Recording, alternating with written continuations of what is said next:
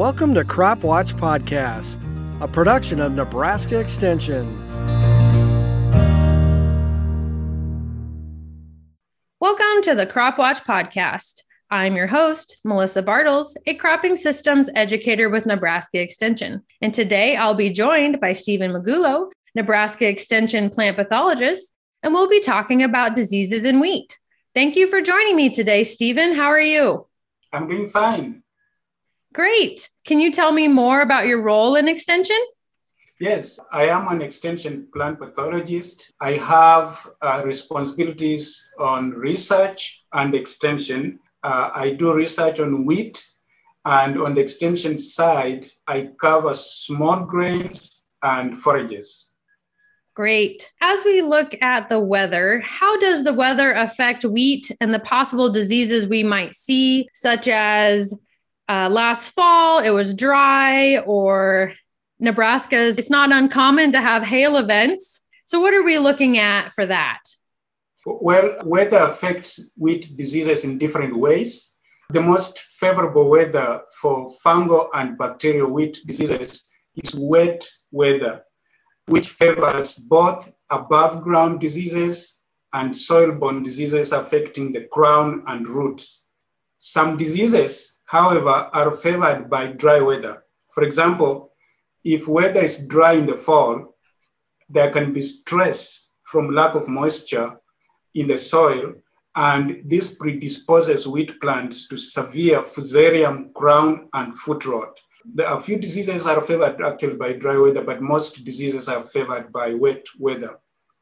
Hail in the spring creates wounds that become entry points for pathogens. And if wet weather prevails following hail, fungal and bacterial diseases affecting the stems and leaves can increase to damaging levels. The most important disease influenced by hail is wheat streak mosaic in wheat. It's caused by wheat streak mosaic virus, which is transmitted by wheat curl mites. If a hailstorm occurs just before harvest, the grain that is mature enough to germinate is shattered onto the ground. It germinates into volunteer wheat. As the wheat crop matures and can no longer support wheat curl mites, the mites move onto the young volunteer wheat. If this volunteer is not controlled, it acts as a green bridge, supporting the mites and virus until the newly planted wheat emerges in the fall. The mites then move onto the fall planted wheat and transmit wheat streak mosaic, which often results in total loss if mite populations are high in the fall. That takes me back to my graduate work, working on wheat streak mosaic virus. And unfortunately, there's nothing we can spray to control that. So it really is a cultural practices that we need to pay attention to.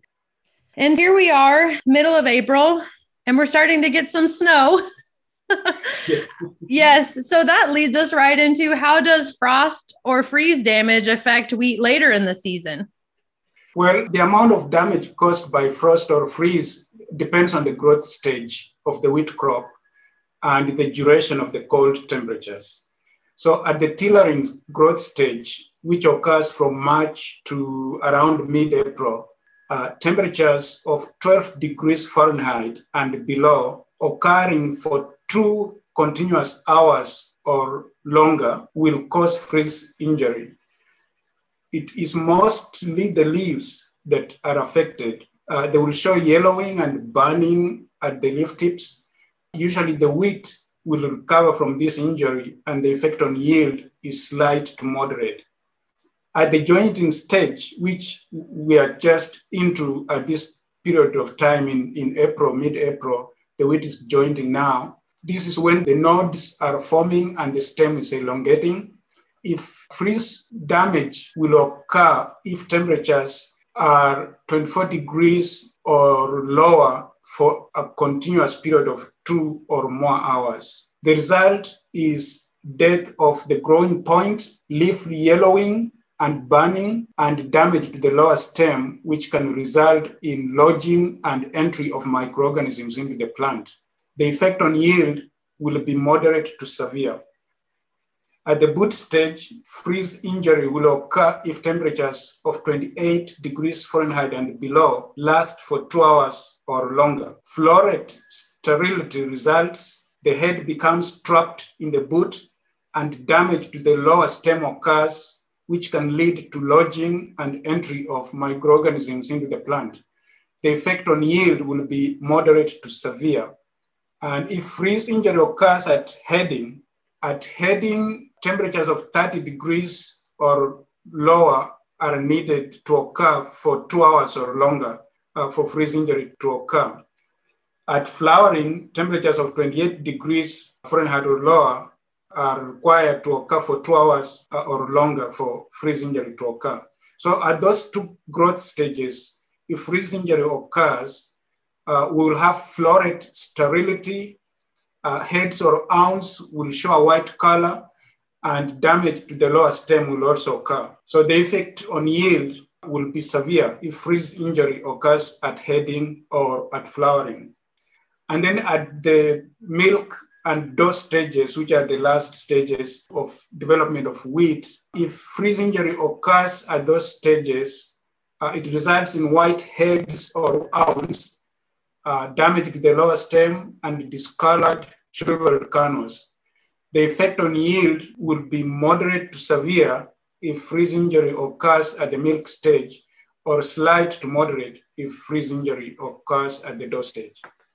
Yes. Across Nebraska, with us getting some snow this week, might be a good idea to make sure we go check on our winter wheat fields.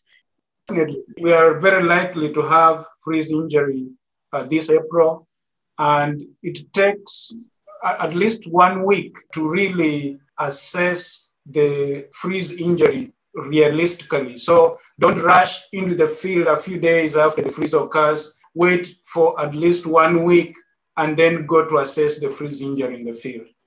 Yes, great advice. As we look at diseases, what are some important diseases wheat growers here in Nebraska should be aware of? Yeah, the most common diseases in Nebraska wheat are the leaf spot diseases. Tan spot and septoria leaf blotch are the most common, and they are always there because they overwinter on crop residue. So we have crop residue every year, and so we'll see tan spot and septoria almost every year. Then we have the rust diseases, specifically leaf rust and stripe rust. Those are blown into our area from the south during the growing season. And so we start seeing those actually as early as late April, if it's a stripe rust year. Stripe rust is favored by cooler temperatures, and we have seen it in Nebraska as early as late April. Leaf rust is favored by warmer temperatures, so we see it from mid to late May when we start seeing it. So those two rust diseases, leaf rust and stripe rust, are also important diseases of wheat. And then we have a third rust disease called stem rust. We don't see it very often because our wheats have been bred thanks to our small grains breeder, Steven Banzinger, and breeders in private companies. We have very good resistance to stem rust, so we don't see that very often, but we do see leaf rust and stripe rust quite often. And then the other important disease is Fusarium head blight or scab. It occurs sporadically due to a variable weather. As you know, Nebraska weather is quite variable. It's favored by excessive rainfall before and during flowering, and it can be very damaging when it occurs. So Fusarium head blight or scab is a disease to keep an eye on because when it occurs, it can be very damaging. And then in the last 10 or so years, we have seen bacterial streak and black chaff. It's just the same disease, but when it's on the leaves, it's called bacterial streak. When it's on the heads, it blackens the heads, it's called black chaff. We have started seeing it more frequently during the last 10 years or so. And it's also one of those diseases to keep an eye on. Yeah. So with our rust diseases, it might be beneficial, states to our south monitor for these diseases also. So it might be a good indicator if they're starting to see some rust that it's heading our way. With that in mind, when do you want to scout for rust in wheat? So, as I mentioned earlier, we have the most common rusts are leaf rust and stripe rust. And stripe rust is favored by cooler temperatures. Therefore, if it is a rust here, we usually see it fast. So the time to scout for rust depends on the rust disease. So stripe rust is favored by cooler temperatures, and we have seen it occur in Nebraska with as early as late April. Because the rusts blow up from southern states, just as you mentioned, the best strategy is to follow news about occurrence of rust in the southern states, specifically Kansas and Oklahoma. If there are reports of stripe rust in Kansas, it is highly likely that we will have stripe rust in Nebraska. And once we hear that stripe rust in Kansas, that would be a good time to start regular scouting in wheat fields. Scouting, though, is encouraged starting the second half of April, regardless of reports of rust in southern states, because, as I mentioned before, we have the foliar diseases, tan spot and septoria, which can just be as damaging as the rust diseases. But also, when we have mild falls and winters, if we have a mild fall and winter, there's a possibility that rust can overwinter in Nebraska fields. And therefore, whether there's reports of rust in southern states or not, it's advisable just to start scouting once you can get out in the field, because you can catch other diseases other than rust, and that can help you to prepare to control them. Yes, because one thing I found when you go out and scout, you might be looking for one thing, but you'll find something else, or you may find something else, but you definitely can't find it. We're not out there taking a pass through those fields. How can you prevent or treat rust? And do you have any suggested fungicides? Yes, the most effective strategy to manage rust diseases is to plant resistant varieties. We have some varieties, both public and private, that have very good resistance to rust. However, this resistance sometimes can be overcome by new races of rust that occur after several years, and then they overcome this resistance. Many varieties are susceptible to rust diseases, and therefore it becomes necessary to apply fungicides aimed to protect the flag leaf. All of the fungicides currently registered for use on wheat have very good to excellent efficacy on rust diseases. So I'm not going to name any right now, because all the fungicides registered for use on wheat have very good efficacy on rust diseases. And so you can find those products at your cooperative and other points of sale, and they will give you that information. However, for scab, I can name some specific ones, because the fungicides that control scab do not control rust, do not necessarily control scab. Mm-hmm. Like you said, as we move right into another disease that we see here is Fusarium head blight, or scab. For this disease, when should producers be out scouting for scab, and how can we prevent or treat it? If you can suggest some fungicides to help control this disease. Yeah, so for scab, infections of wheat occur at a very specific growth stage, which is flowering. Therefore, it's not necessary to scout for scab, because we know when infections occur. It's just to monitor the field, and once it starts flowering, that's when you know that infections are going to occur.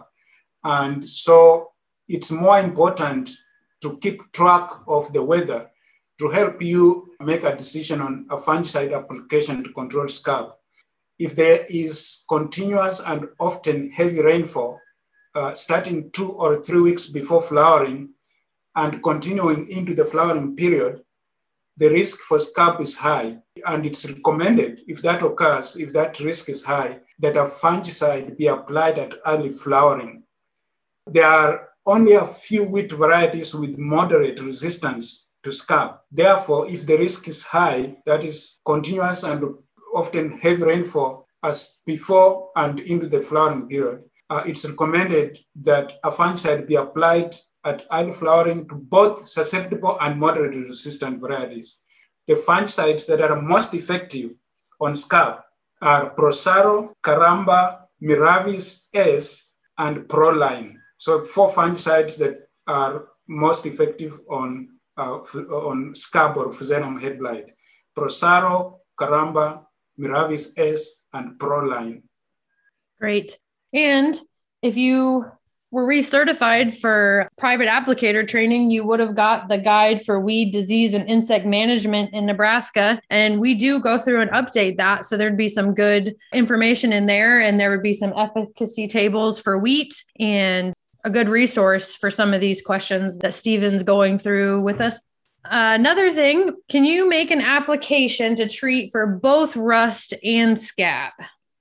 Yes, but it depends on the weather and the timing of occurrence of rust. So as I mentioned before, rust, we start seeing it in sometimes as early as late April if it's stripe rust, and in May, mid-May to late May if it's leaf rust. So if rust occurs earlier than scab, then you want to control it by applying a fungicide timed to protect the flag leaf. That's the recommendation for rust and other foliar diseases of wheat. You time the fungicide to protect the flag leaf, which is much earlier than when the wheat is headed and scab infections are occurring. If rust starts a little before heading or during heading, if it's late in the growing season, then a scab fungicide will effectively control both scab and rust. So it's to monitor, and that's where also scouting becomes important throughout the season. If you are scouting and you see that rust is not in the field, it's coming in late, about the same timing as when the wheat is heading and flowering, then you are better off just to wait and apply one scab fungicide, and it will take care of both scab and rust. Mm-hmm. So that timing could potentially save you an application if they line up, which saving you an application in the end saves you some money. Yep. Okay. Do we have resistant varieties for some of our wheat diseases? You touched on this a little bit, but if you want to provide a little bit more detail on that. Yes. So there are varieties with very good resistance to the rust diseases, as I mentioned before. I'm not going to name them here, but you can find this information on the CropWatch website or the Nebraska Extension website. There are some varieties that have very good resistance to rust diseases, although, as I mentioned earlier, also, this resistance can break down after several years due to the rust fungi forming new races and which overcome the resistance. And then with Fusarium head blight or scab, we have some varieties with good resistance, but this resistance is moderate at best. We don't have any varieties that have very high resistance to Fusarium head blight, but there are some that have moderate resistance, but there are few. And then there are other diseases like wheat streak mosaic, which are very important in Nebraska. Wheat streak mosaic virus, we have also a few varieties with good resistance. There are not very many. And again, all this information can be found from Nebraska Extension website. Yeah, with our diseases, it's just really important. If you know what diseases you have, select those varieties that have some resistance. Especially with our viruses, we don't have a fungicide we can spray on them. So really take the time and document what diseases you're seeing in what fields and select those resistant varieties where appropriate and where it can work into your operation. Do you have any programs or articles coming out soon that relate to this topic for our listeners? Yes. The only thing I would mention now is that watch out for the wheat fungicide table, which is prepared by the North Central Regional Committee on Management of Small Grain Diseases. This fungicide table is updated every year, and I usually provide a link to it in one of my CropWatch articles. So next week or the following week, I will have a CropWatch article in which I will link to the fungicide table, and it contains all the fungicides registered for use on wheat and their efficacy on all the different diseases of wheat. There are also very good resources on the topic of wheat diseases on the Nebraska Extension website, as I've mentioned, where you can access NEB guides and extension circulars and download them. And then there are numerous CropWatch articles. If you go to the CropWatch website and go to the archives, there are numerous articles there on wheat diseases and how to manage them. Great. And if anybody needs any help, you can always contact your local extension office. We're always here to help, and we can help you find those resources or print those off and make sure that those are obtainable for you. Well, thank you so much for joining me today. I really appreciate it. And I hope our growers find this information helpful and timely. And I hope everyone has a great planting season. Thank you.